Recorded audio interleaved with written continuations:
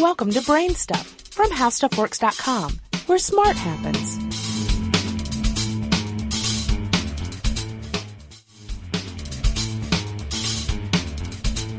Hi, I'm Marshall Brain, and welcome to this week's Friday News Roundup. Let's start with a couple of interesting vehicles that showed up on the web this week. The first comes from SpaceX, which has a video up that's teasing a big announcement on April 5th. SpaceX, as you'll recall, is the company that NASA chose for replacing the space shuttle for carrying people and stuff up to the space station. They have the Falcon 1 rocket, the Falcon 9 rocket, and the Dragon capsule, able to hold either people or cargo.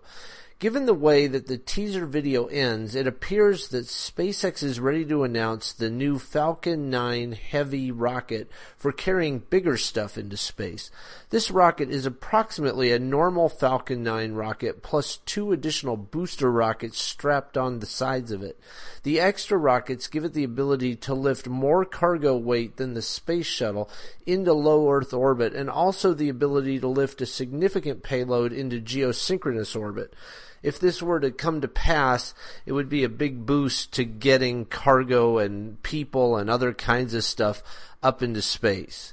The second vehicle is more down to earth. It's a drug submarine, and the most sophisticated one that's ever been captured. Its claim to fame is the fact that it's actually a real submarine with the ability to go underwater using 250 lead-acid batteries that can run its electric motors for up to 18 hours submerged, plus a diesel engine to recharge those batteries and run the ship on the surface.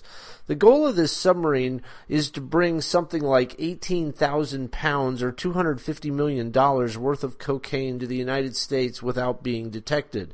Now, since it was captured, that's not going to ever happen, but it gives you the impression that these drug lords have the ability to build quite sophisticated ships now, and if there's one, there's probably more than one. You can Google interesting reading number 718 for more information on both of these vehicles. Speaking of vehicles, the Pioneer spacecraft, Pioneer 10 and 11, have been traveling to the outer reaches of the solar system for decades. But there's been a small problem with their trajectory called the Pioneer anomaly. These spacecraft have not traveled quite as far as they should have according to orbital calculations, and the discrepancy has been bugging scientists for many years. Could it be that gravity does not behave as we expect? Could it be that dark matter plays a role? Could it be some unknown planet having this gravitational effect on the probes? Or is it space aliens and some low-level tractor beam? Now they have solved the mystery, and the solution is a little bit more mundane than any of those suggestions. The Pioneer spacecraft give off heat in the form of infrared light, and this light affects the trajectory. The spacecraft gives off the IR light directly, and parts of the spacecraft also reflect it, and the effect is a very slight thrust that slows the spacecraft down. The anomaly is solved. If you Google interesting reading number 718, you can get the details. Imagine a telescope with a collecting surface as big as a square kilometer. It would be unbelievable given that optical telescopes measure their mirrors in terms of meters, and even the largest radio telescope in the world is only 305 meters in diameter. But a new radio telescope will have a collecting surface that really is that big, and it will get it by combining thousands of small antennas together across a significant portion of the planet. Each antenna will be about 15 meters in diameter. It'll cost about 1.5 million euros, or more than $2 billion, to build the whole thing. One possible site is in Australia, which has large parts of the continent that are nearly uninhabited and therefore low on radio interference. If you Google interesting reading 718, you can get the details. Speaking of Googling, Google has been in the news several times this week. First is Google's announcement that it will now let its users rate search results. Many social media sites offer this kind of rating capability, including Facebook, Twitter, and Reddit, but the technique Google uses to show results is interesting. It sniffs out people who you may have a connection with, for example, from contact lists. So unlike Reddit, it does not show an aggregated score from the world and bubble up the highest rated results. It just adds a little +1 indicator to let you know that somebody you know thought this was a good link. The second thing is Google's announcement that it's going to take more control of the Android marketplace to make sure that phone manufacturers don't start making phone-specific apps. If Google didn't do this, then the app marketplace for Android phones would fragment, and many apps would work on only one phone or one company's phones or on one carrier's phones. If Google allowed this to happen, the Android app marketplace would become a lot less useful for customers. Plus, there's already a lot of fragmentation because there's so many versions of Android. As a result of this change, Android in theory will become much less open for manufacturers and much more uniform for users. Maybe. We'll have to see how things shake out over the next year or so to determine whether this is a good move or a bad move on the part of Google. Probably behind the scenes, Google is trying to figure out a way to make the Android app marketplace as powerful as the Apple app marketplace. Then the third thing is Google's announcement that Kansas City will get Google Fiber. You may recall that Google was going to pick one city and provide fiber optic internet access and 1 gigabit speeds for that city. Kansas City is the chosen city, and it'll be the prototype for possibly future implementation as well. 2012 is the rollout date. If things do go well in Kansas City, then other cities should get gigabit service from Google. If you Google interesting readings 717 and 718, you can get the details. It's possible that air conditioning and refrigeration will get cheaper in the near future. That's because the technology for turning heat into cold is about to get smaller and less expensive.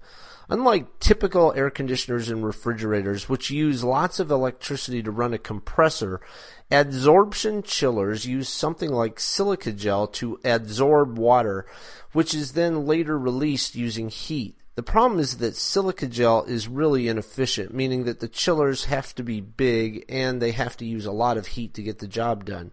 A new nanotech material works a lot better, meaning that everything gets smaller and more efficient. In theory, solar heat could one day be used to run an air conditioner essentially for free.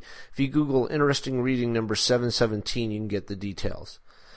Will you get Alzheimer's disease, say 20 years from now? There may soon be a test that will tell you that.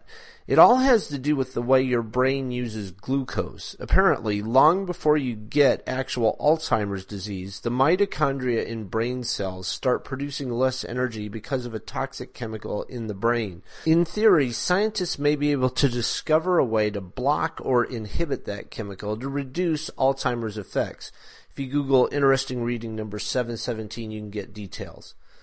iTunes is getting some competition from Amazon on the music front this week. Amazon's product is called the Cloud Drive, combined with a product called the Cloud Player. Instead of storing music on a device like a laptop or an iPod, you store your songs on an Amazon server up in the cloud. Then you play your songs using a little app that runs on your Android phone or on your laptop. It's very likely that Apple and Google will soon release identical products, but for now it gives Amazon a unique way to compete in the music arena. Should you use this service? The advantage is that you can access your music anywhere. The disadvantage is that you have to have a connection to the internet and it consumes bandwidth. If you look at interesting reading 717, you can get more information on the product. Can magazines and newspapers save themselves by using digital subscriptions? Most of these digital magazines run as apps on things like the iPad, and many media outlets are hoping that the idea of digital subscription apps takes off. Popular Science is one magazine that's taken the plunge and has done so very early. In 5 weeks, it sold 10,000 digital subscriptions through Apple's App Store. The subscription price is $15 per year, making it more expensive than a print subscription, reportedly because Apple takes a 30% cut of the subscription price. On the other hand, PopSci has no printing or mailing costs with these digital subscriptions, so it seems amazing that they would charge this much. Is 10,000 subscriptions good or bad? PopSci has about 1.2 million print subscribers, so they have a long way to go to replace that base. If you Google interesting reading number 717, you can get details. What if you could put something in your coffee that would quickly cool it down to the right temperature, store that heat, and then keep your coffee at that temperature for a long time? That's the idea behind something called Coffee Julies. Imagine a little stainless steel capsule that contains a special wax. The wax melts at the perfect coffee temperature. It takes heat to melt the wax, cooling the coffee down to the right temperature, and then as the wax releases that heat, it re-solidifies. Lots of things already use this phase change idea to store heat. This is simply a novel application with a very specific temperature range that it's working in. If you look at interesting reading number 717, you can learn more about Coffee Julies. There was a good bit of buzz this week about artificial leaves. Solar cells create electricity directly. The idea in an artificial leaf is to use the sun's energy to power a photosynthesis kind of reaction to create a fuel. Imagine an index card, and you put this index card into water. Then you put the water out in sunlight. The card catalyzes a reaction that breaks the water down into hydrogen and oxygen, which you then store. Combining the hydrogen and oxygen back together, say in a fuel cell, lets you create electricity when you need it. This would be perfect for powering a home and could, in theory, power cars as well. It is essentially a cheap way to store electric energy generated by the sun for later use. See interesting reading number 716 for details. So that's it for this week. If you'd like to catch up on any of these topics and more than 100 others, Google interesting reading number 714, 715, 716, 717, and 718. Have a great weekend. For more on this and thousands of other topics, visit HowStuffWorks.com. And don't forget to check out the Brainstuff blog on the HowStuffWorks.com homepage. You can also follow Brainstuff on Facebook or Twitter at BrainstuffHSW. The HowStuffWorks iPhone app has arrived. Download it today on iTunes.